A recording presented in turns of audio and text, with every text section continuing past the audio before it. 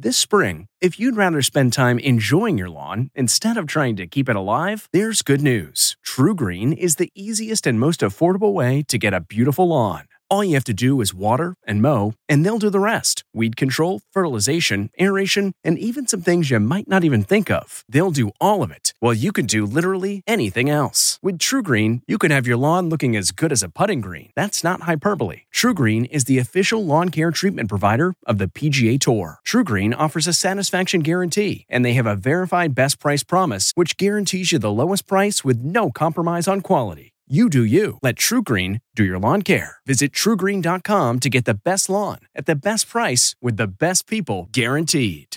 Looking to instantly upgrade your Mother's Day gift from typical to meaningful? Shop Etsy.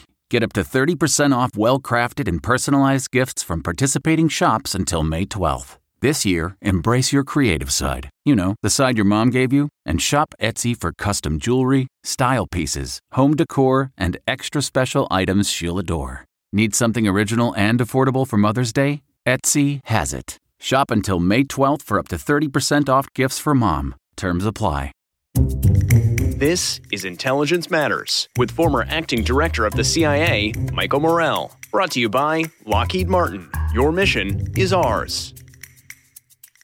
Jim Himes represents Connecticut's 4th District in the U.S. House of Representatives, where he is serving his 6th term.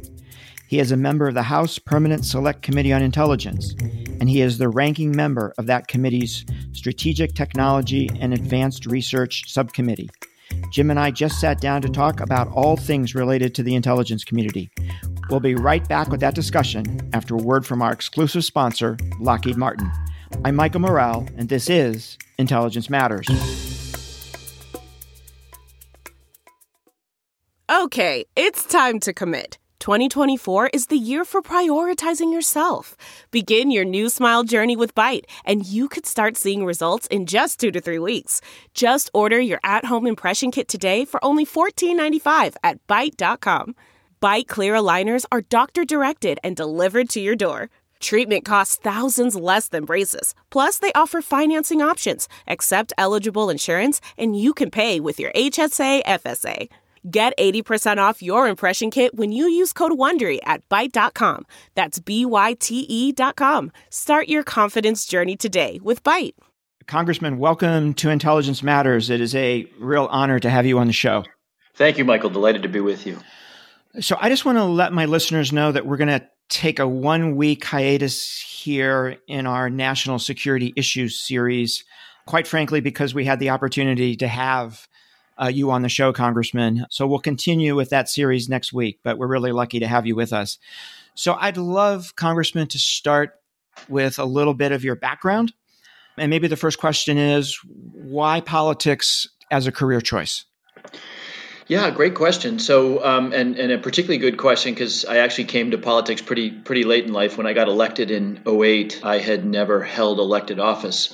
I'd been in business for 12 years. I'd worked in the nonprofit sector for 5. But I think the succinct answer to your question is that as interesting as business was, I've always been fascinated by the power of government to do good things when it does good things, but also, and this will point us in the direction of an oversight conversation, but how severe the consequences can be also when it gets things wrong. And it's sort of always in the back of my mind. I thought, wow, I'd like to be a part of that for a while. Yeah, I think government has a potentially bigger impact, right, than individual nonprofits or NGOs. And that always kind of drew me as well to government.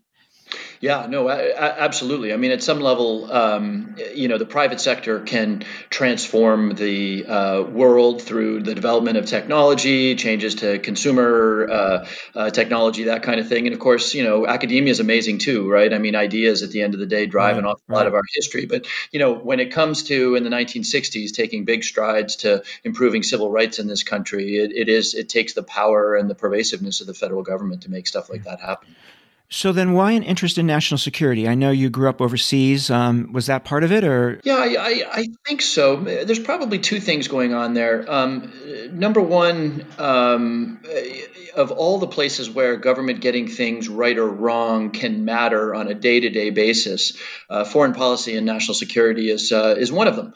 We're speaking very shortly after the anniversary yesterday of December 7th, 1941, right? There's an example of what happens when intelligence gets it wrong. And there's plenty of other examples, much more contemporary. But then, of course, at the end of the day, our country is an idea, and it's an idea that we don't just want to keep to ourselves. It's an idea that we want other people around the world, hopefully in a graceful way, but to be open to and to accept, enlightened ideas of accountable government, of freedom of speech, of freedom of religion. The way we propagate those things is, I think, largely through our example, but also through thoughtful foreign policy and thoughtful national security. And then why intelligence? Did you ask to be on the committee, or were you asked without showing interest? Why intelligence? I asked actually for a number of years before I was appointed to the committee.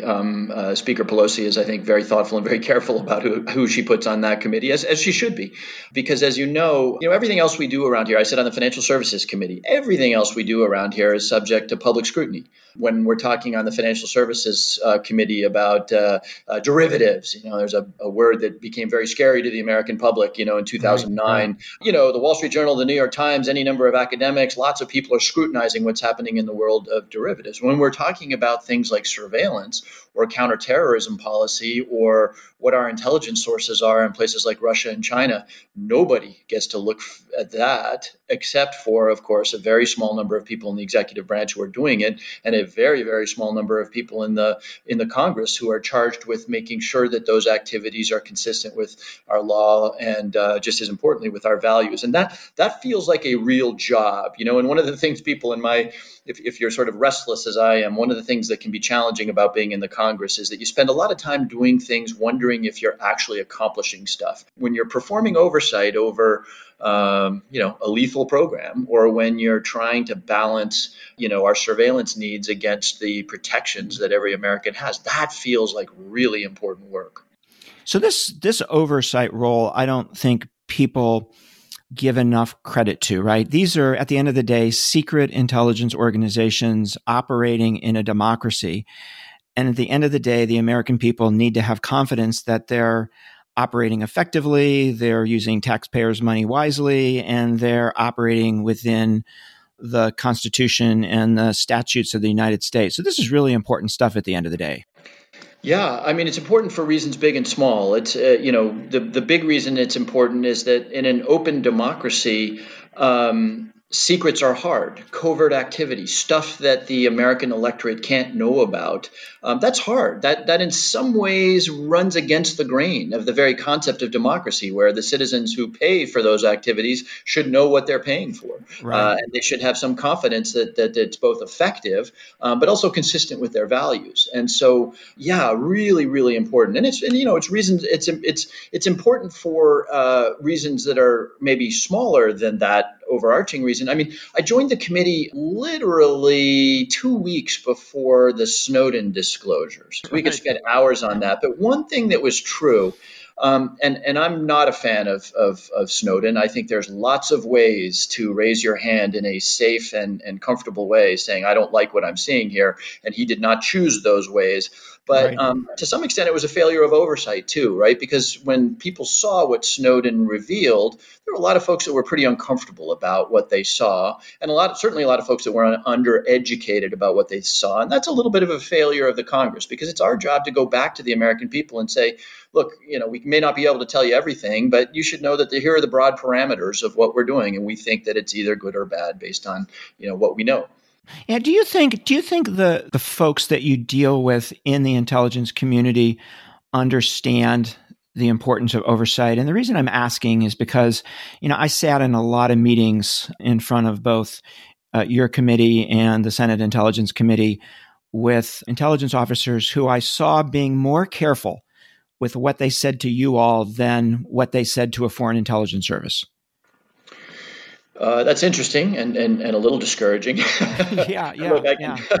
I can understand. I can understand. There's lots of reasons why a senior intelligence officer would approach a congressional hearing very, very carefully. Obviously, we control the purse strings. We can raise hell in ways that are really uncomfortable for the intelligence community. Well, look, we're also notoriously talkative. We don't grow up in environments where we're told to keep quiet. Much the contrary. We live in an environment where we're told to talk about what we know and what we do. So I get all of that.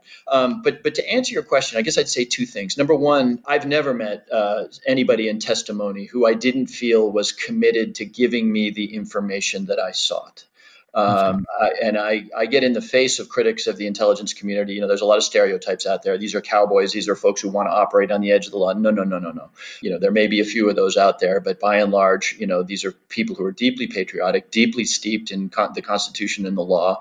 What is challenging, though, Michael, is I've noticed oversight is really hard for a whole bunch of reasons. One, it's what I call the little boy effect, for starters. It's not lost on me that the intelligence community will often come into a hearing and they'll spend the first 30 minutes showing us really cool videos, right, of what they're doing. Right.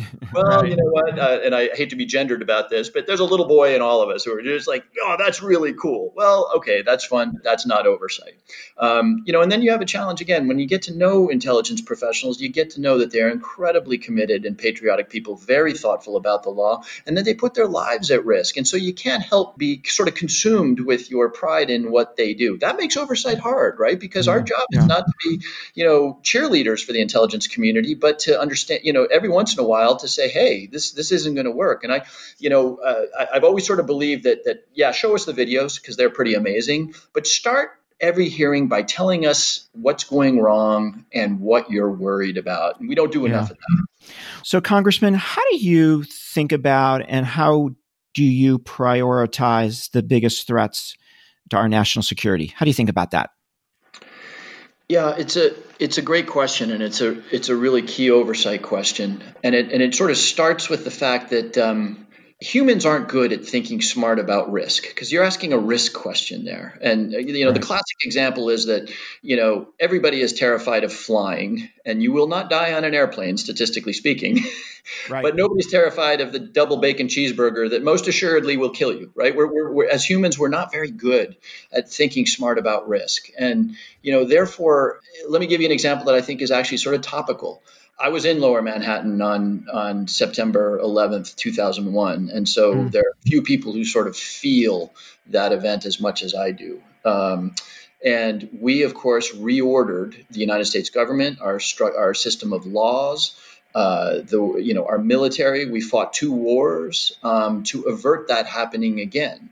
Right. I'll remind you that there were 3,000 fatalities, just shy of 3,000 fatalities on 9/11. And we've now, pick your number. People say it's in the many trillions of dollars that we have spent to address a threat that at the end of the day killed 3,000 Americans. I think that next weekend there will be 300,000 dead Americans as a result of the COVID virus.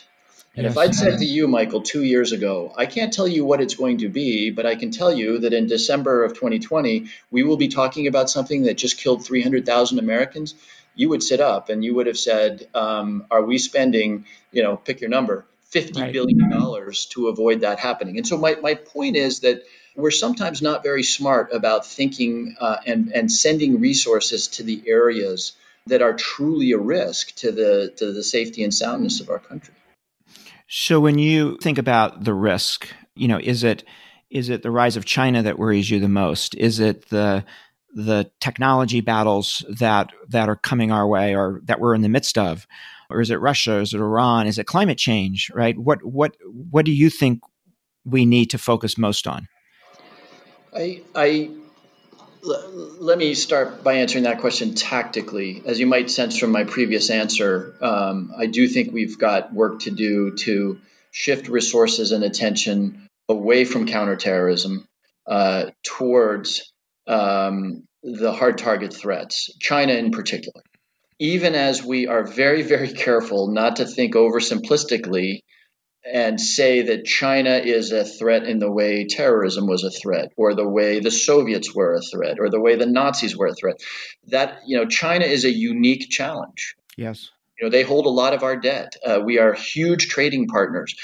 They are a unique challenge in which intelligence plays a really important role. I think we have underinvested in the intelligence around China in particular. But I think we've also underinvested, just to get back to what we were just talking about here. I mean, what are the truly catastrophic events? What's the analogy to nuclear weaponry, right? Nuclear weaponry in 1945, I just wrote a report about this in my subcommittee, changed the United States government because President Roosevelt, on the advice of Albert Einstein, realized that if the Nazis beat us to a bomb, history would be radically different than we would want it to be. I don't know that we're in that world today, but we do. You asked about technology.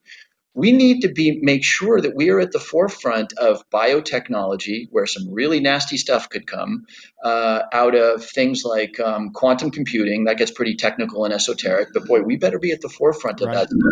And while I think it's a mistake to use a race as an analogy to thinking about those things, let me do that anyway and just say, boy, we better, if we're not winning that race, we better be up in the pack. So, Congressman, what's the new leadership of the IC going to find when it gets into place? What will they find that's working well, and what will they find that needs some adjustment, some fine tuning? Yeah. Great question. The answer is very clear, which is that the intelligence community is about conveying truth. Truth is sort of the wrong word, right? Because never in the history of intelligence has somebody said, "Here's the truth." What they say is, "Here's what we believe with a high probability."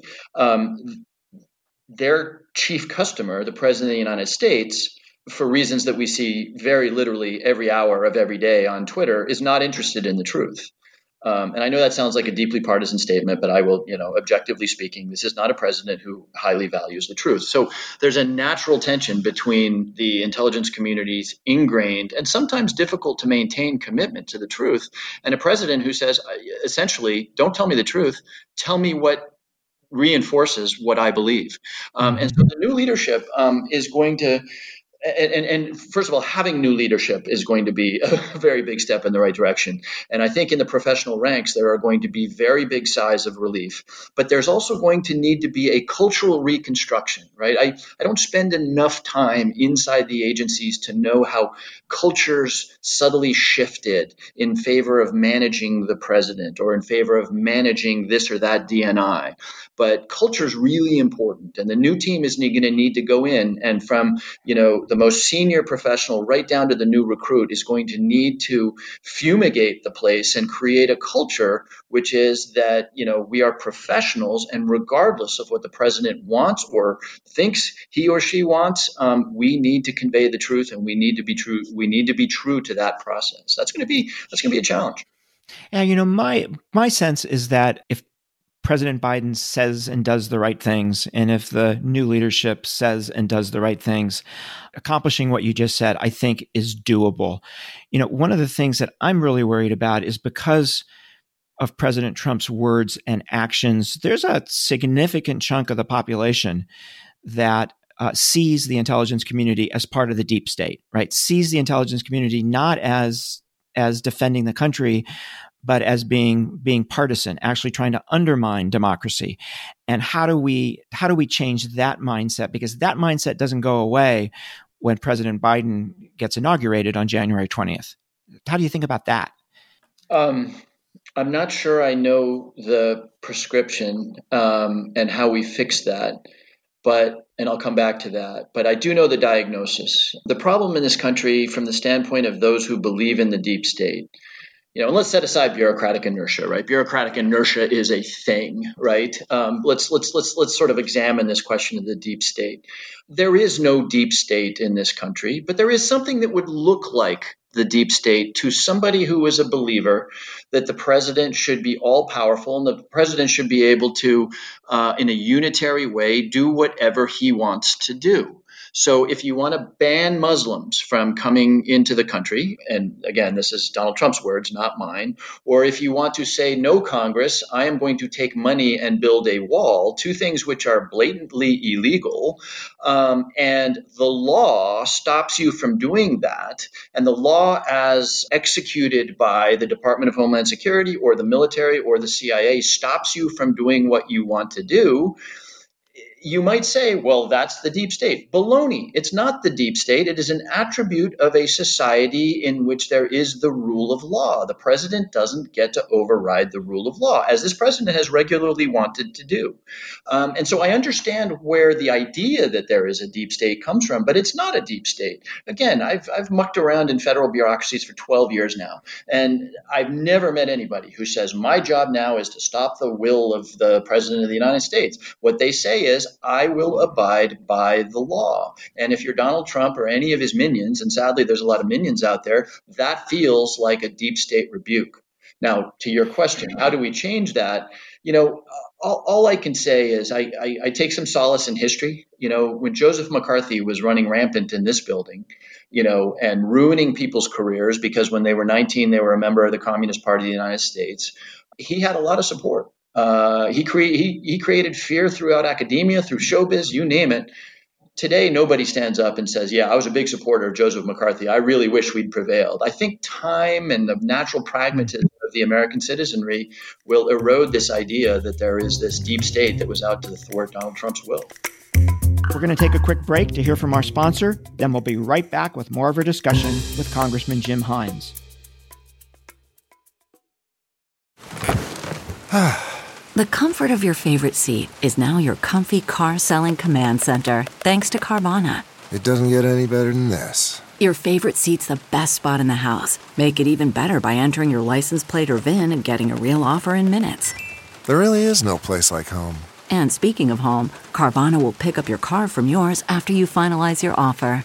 Visit Carvana.com or download the app and sell your car from your comfy place. So, Congressman, you're the chairman of the Subcommittee on Strategic Technology, and I'm wondering how you think about where the IC is on technology, and how do we get the IC to the cutting edge of technology, and how do we keep it there? How do you think about that? Yeah, great question. And my subcommittee wrote a report that I would commend to anybody who's interested in this, that had a whole bunch of suggestions. But to answer your question quickly, how are we doing? I think we're doing pretty well. The innovation that happens inside places like MIT, Lincoln Labs, the innovation that happens inside DARPA and IARPA funded projects and, inside research centers and in American academia is really pretty good. And it's keeping us near the front of the pack on some things. But what's different is that, we used to be the only people in the pack 30 years ago. Today, that's no longer true, right? Maybe even 30 years ago wasn't quite the right example because, of course, the Soviets were pretty good on technology. And if you were alive in the 50s, you remember Sputnik, right? But we're still in really good shape, but we're no longer alone in the front of the pack. The Chinese in some areas, the Russians and the Iranians and some of our antagonists are there. And by the way, so are our allies, right? The Israelis with respect to things like, communication hardware, are as good as they come. And so from a government standpoint, it's a really interesting question, right? Because the success model has always been that government does the basic research. Government doesn't necessarily come up, government didn't invent the iPhone, right? But the semiconductor that runs the iPhone, the GPS system that provides location services, Siri, a lot of the basic research was actually undertaken by a federal commitment in places like DARPA to that kind of research. And so we need to recommit to that. And then if you allow me to make one more point here too, there's a less intuitive point, which is how does technological innovation happen? Big conversation, but let me give you the 10-second answer. It happens in environments that are non-hierarchical, that are iconoclastic, in which people take huge risks. And if you think about those three things, non-hierarchical, iconoclastic, and a place where people take huge risks, I'm talking about everything that is not the government, right? Right. None of those are values of the government. And so we need to think about having our intelligence community in particular much more open to entrepreneurs in Palo Alto and Route 128, to being more open to going to London to meet this guy at this artificial intelligence organization, to bringing those people in, to sending our intelligence officers out into the private sector, into academia, to sort of absorb some of these things, non-hierarchical thinking, iconoclasm, risk-taking, that otherwise don't grow naturally inside the federal government. And then how do we make sure, right, in that environment of doing all that, how do we make sure that we, at the end of the day, protect the privacy and civil liberties of Americans as the IC does more with technology, particularly open source information, right? I mean, that's a big deal. At the end of the day, we're trying to protect the Constitution here, not undermine it. Yeah. No, and by the way, that's a subset of a much larger conversation. Every once in a while, as a member of the committee, somebody comes up to me and, metaphorically throws up all over me about, the fact that the NSA is tapping their phones or whatever it is they think is going on. And I usually say, look, the NSA is not tapping your phone. And let me explain to you who might be tapping your phone and under what conditions, et cetera. That's not always a successful conversation, but, it's part of a larger issue because, boy, you think the government knows a lot about you. Let me introduce you to Facebook and Google, and let's take a look at what they know about you. So it's part of a much larger conversation. One thing that my report, that the subcommittee's report did, misunderstanding and misinformation thrives in an environment where there aren't lots of, relationships and communication. So one of the things that I do as an overseer is I do spend a lot of time explaining under what conditions an intelligence agency might look at somebody's browser history. That somebody is almost certainly a non-U.S. citizen, not subject to constitutional protections. But under what conditions can the FBI look at your browser history? And having that conversation is a real step in the right direction against. And by the way, it's not just the general public. I have senators. I kid you not. I have senators who will say that the NSA is tapping people's phones. I mean, people who should really know better. And so I just think having those conversations and establishing those relationships, particularly in the world of people who are technologically savvy, is something we could do a lot better on. So, Congressman, maybe switching gears a little bit here to relations between Republicans and Democrats on the House Intelligence Committee, which, as you know as well as anybody, has not been perfect. And I wonder what that looks like going forward, and how do we get that right? Yeah, boy, not been perfect. That's the understatement of the year. I can only imagine someday when we have more time, you'll need to tell me what it's like for somebody testifying in front of a committee that has become so horribly polarized. I can do that, actually. Yeah, we can switch the mic here. And, here's the good news. I mean, we know why that happened, right? It was Donald Trump. And whichever side you take on this, one side of that committee became an investigative operation against Donald Trump, and the other side became the defense of Donald Trump. That's about as impartially as I can say what happened. But that, of course, is not what that committee should be. Now, I'd like to tell you, and I do believe that the Ukraine situation that got this president impeached is not likely to be immediately repeated. And so maybe we don't have to sort of stumble over that problem again. And, it was remarkable the extent to which facts had nothing to do with that, right? Right. And this gets to the larger question we were talking earlier about a deep state. If you explain to somebody what people actually do and what the facts are, that is very rarely persuasive. That's a whole other challenge. But I do think that a couple of things are going to happen. We're going to have a Democratic president, Joe Biden. So I am 100% confident in my prediction that my Republican friends are very soon going to rediscover the absolutely critical nature of oversight of the executive branch, which they weren't necessarily terribly committed to for the last 4 years. I don't mean to be snide about that. The Democrats do that too. But, my Republican friends are going to all of a sudden be super interested in oversight. And that's going to help. I have a lot of confidence in, people like Avril Haines and, others that are being talked about at the, taking the helm here to be, nonpartisan, to be apolitical, to be crisp and clear in their answers. And I think that's going to help in a big way too.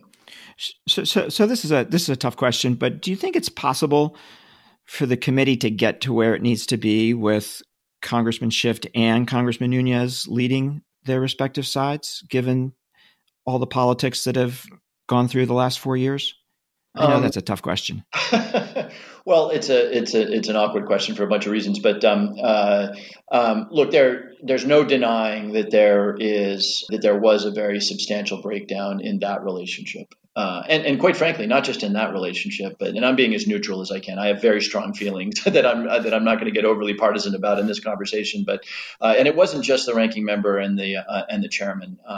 By and large, most members of the committee are pretty reasonable, pragmatic people. Really, I believe that. We don't have a lot of the more aggressive bomb throwers on the committee, but we just went through a really, really difficult time, and it's going to be hard. It's going to be really hard to reestablish a comity that we need, and it's really critical. Again, we're not playing around here. This is really serious stuff, and I'd like to believe that if Adam and Devin remain at the helm on the committee, that they sort of take a deep breath and recommit themselves to the mission of the committee. But it's going to be very challenging.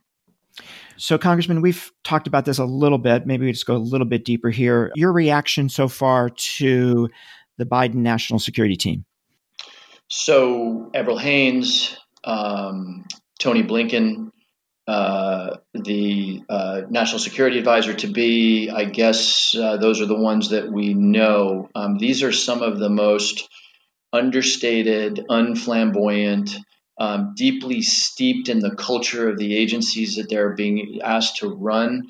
I feel very, very good about all of them. And again, they are people who grew up inside, in many cases, or at least, spent years in the agencies that they're being asked to run. And I know them to be studiously apolitical. I mean, yes, I know that Tony Blinken was, sort of with Biden for a very long time, but nonetheless, I know them to be inherently apolitical. So I feel very, very good about the team that's been assembled so far. They're also, all three of them are whip smart. They don't come much smarter than the three of them. Yeah, which is 99% of the time a good thing. I've reflected a lot on the Iraq War and some of the other strategic mistakes we've made, and when we talk about people like Robert McNamara and Secretary Wolfowitz, sometimes being really, really, really smart can be a liability. But nonetheless, what you say is absolutely right. I think really whip smart combined with a little bit of intellectual humility is the ticket. Yeah, and all three of them who I know very, very well, right? All three of them are humble, and all three of them have deep integrity. And so, I think perfect choices for the moment that we live in. Yeah, no, it's going to be a challenge for me too. I'm going to have to make a mental switch because we are humans, and I'm going to commit to my Republican friends to be as skeptical and as tough on these people who are, associated with my party and who are my friends, as I would be of Rick Grinnell or John Ratcliffe or whoever the folks that were sort of temperamentally or at least sort of psychologically more easy to be tough overseer towards. And by the way, that's one of the answers to how we bring comity back to the committee is to always going back to our role, which is again not to support or attack, but to be constructively skeptical and critical of what it is we've been charged to oversee. And then I know it's not official yet, but it certainly looks like it's headed in this direction. Your reaction to General Austin as Secretary of Defense, and particularly the concerns about civil-military relations. Yeah, I don't have a ton to say about that. I'm not sort of steeped in the lore of a civilian Secretary of Defense. I do believe that I voted for the waiver for General Mattis. And so I'm going to need to sort of dig back into this. There are folks who are expressing, very serious concern about a general officer, of course, so soon assuming the civilian leadership. But I'm going to defer on that until I'm a little smarter. Okay. Question about what you expect from the IC leadership as it comes before the committee. You touched on this a little bit, but what do you want to hear from them? What do you want to see from them in how they deal with you and your colleagues? I guess I'll answer that in two ways. Number one, and again, this is our offline conversation, there's no question in my mind that testimony was probably colored by the warring that was occurring between the majority and the minority in the last 4 years. Donald Trump will be gone. Different people will be in place. I will want them to sort of, as we need to do, move beyond the Donald Trump wars that we've all experienced. Number two, if I were running the show, I alluded to this before, I would demand that every hearing start, again, not with that cool video, which, yes, I want to see. I want to see that cool video, but I need you to start with what's going wrong, what are the threats, what are the risks? And then we'll see the cool video about how good you are. Because, again, oversight is hard. It really is hard. It's hard for reasons well beyond what we've discussed. This is a very technical area. It's a legally esoteric area. And I need you, Madam DNI, to tell me what you worry about and what risks there are out there, so that we can be, first of all, not ambushed when something goes wrong, but secondly, thoughtful in helping you to address those risks. And that's a deeply unnatural thing. Back to what we were talking about, risk. Nobody ever gets rewarded for making a mistake or coming in front of Congress and saying, we screwed this up. We need to change that culture. And again, if I were running the show, I would say start every hearing with what makes you nervous, where the risks are, and what keeps you up at night. Congressman, I don't know if you were on the committee or not when Leon Panetta was the director, but I thought Leon was the role model, the ultimate role model for dealing with Congress, because his approach was tell Congress what you think. Tell them everything you know. Tell them what you think. Be honest about what you've got right. Be honest about what you've got wrong, and you're going to find a friend. And that was my experience being his deputy, was we had terrific relations with both the Senate Intelligence Committee and the House Intelligence Committee because he took that approach. So I wasn't on the committee when he was director. I came here in 2009, so I did not experience that. But I'm not one bit surprised. And shocker of shockers, of course, Leon Panetta was a member of Congress for many for many years. So right. He sort of knew how these creatures behave, right? And I think what you describe rings true. I see this every single day in hearings. Immense precision in answers. And you can tell that immense precision is driven by the absolute horror that you might say something that isn't perfectly accurate. Well, that's not actually a useful conversation. You're a person, I'm a person. We make mistakes. If you don't know precisely, give me an estimate. Give me a sense of how confident you are around an estimate. Right. So what you say is not at all surprising. I'm sorry I didn't get to experience Leon Panetta in that role. Congressman, you have been absolutely terrific with your time. I just want to ask you one more question. What do you want the American people to know about the women and the men who work in the intelligence community? I want the American public to know that there's a reason why we have not suffered another attack of the magnitude, foreign attack of the magnitude of 9/11. And you don't know what those reasons are or how it worked or why it continues to work. But the answer is the women and men of the intelligence community and the women and men of the military. And that doesn't mean they always get it right. In fact, sometimes they get it spectacularly wrong, but in ways that you will never know. These people put their lives at risk in places you don't ever want to be for your safety. And they do get it wrong from time to time, catastrophically wrong from time to time. Often, by the way, when they get it wrong, it's not because they're doing it wrong. It's because their political masters are getting things catastrophically wrong. I'm thinking of the famous slam dunk case for weapons of mass destruction in Iraq. But they need to know that those people are all those things, and that they also, while they do make mistakes, they think really, really hard, not just about the law, but about the values that underlie that law, which again doesn't mean they don't make mistakes, but they need to understand that that's the culture inside the intelligence community. Congressman, thank you so much for joining us, and thank you for your service on the committee. It's not a committee there where there's a lot of political benefits to being on it, but certainly it benefits the national security of the United States. So thank you very much for that, and thank you for joining us. Thank you, Michael. As always, pleasure talking with you. That was Congressman Jim Himes. I'm Michael Morell. Please join us next week for another episode of Intelligence Matters. Intelligence Matters is sponsored by Lockheed Martin. Your mission is ours. This show is produced by Olivia Gassis, Jamie Benson, Jake Rosen, Paulina Smolinski, and Ariana Freeman. For more from this week's show, visit cbsnews.com. Intelligence Matters is a production of CBS Audio. Hey, Prime members, you can listen to Intelligence Matters ad-free on Amazon Music. Download the Amazon Music app today. Or you can listen ad-free with Wondery Plus in Apple Podcasts. Before you go, tell us about yourself by completing a short survey at Wondery.com/survey.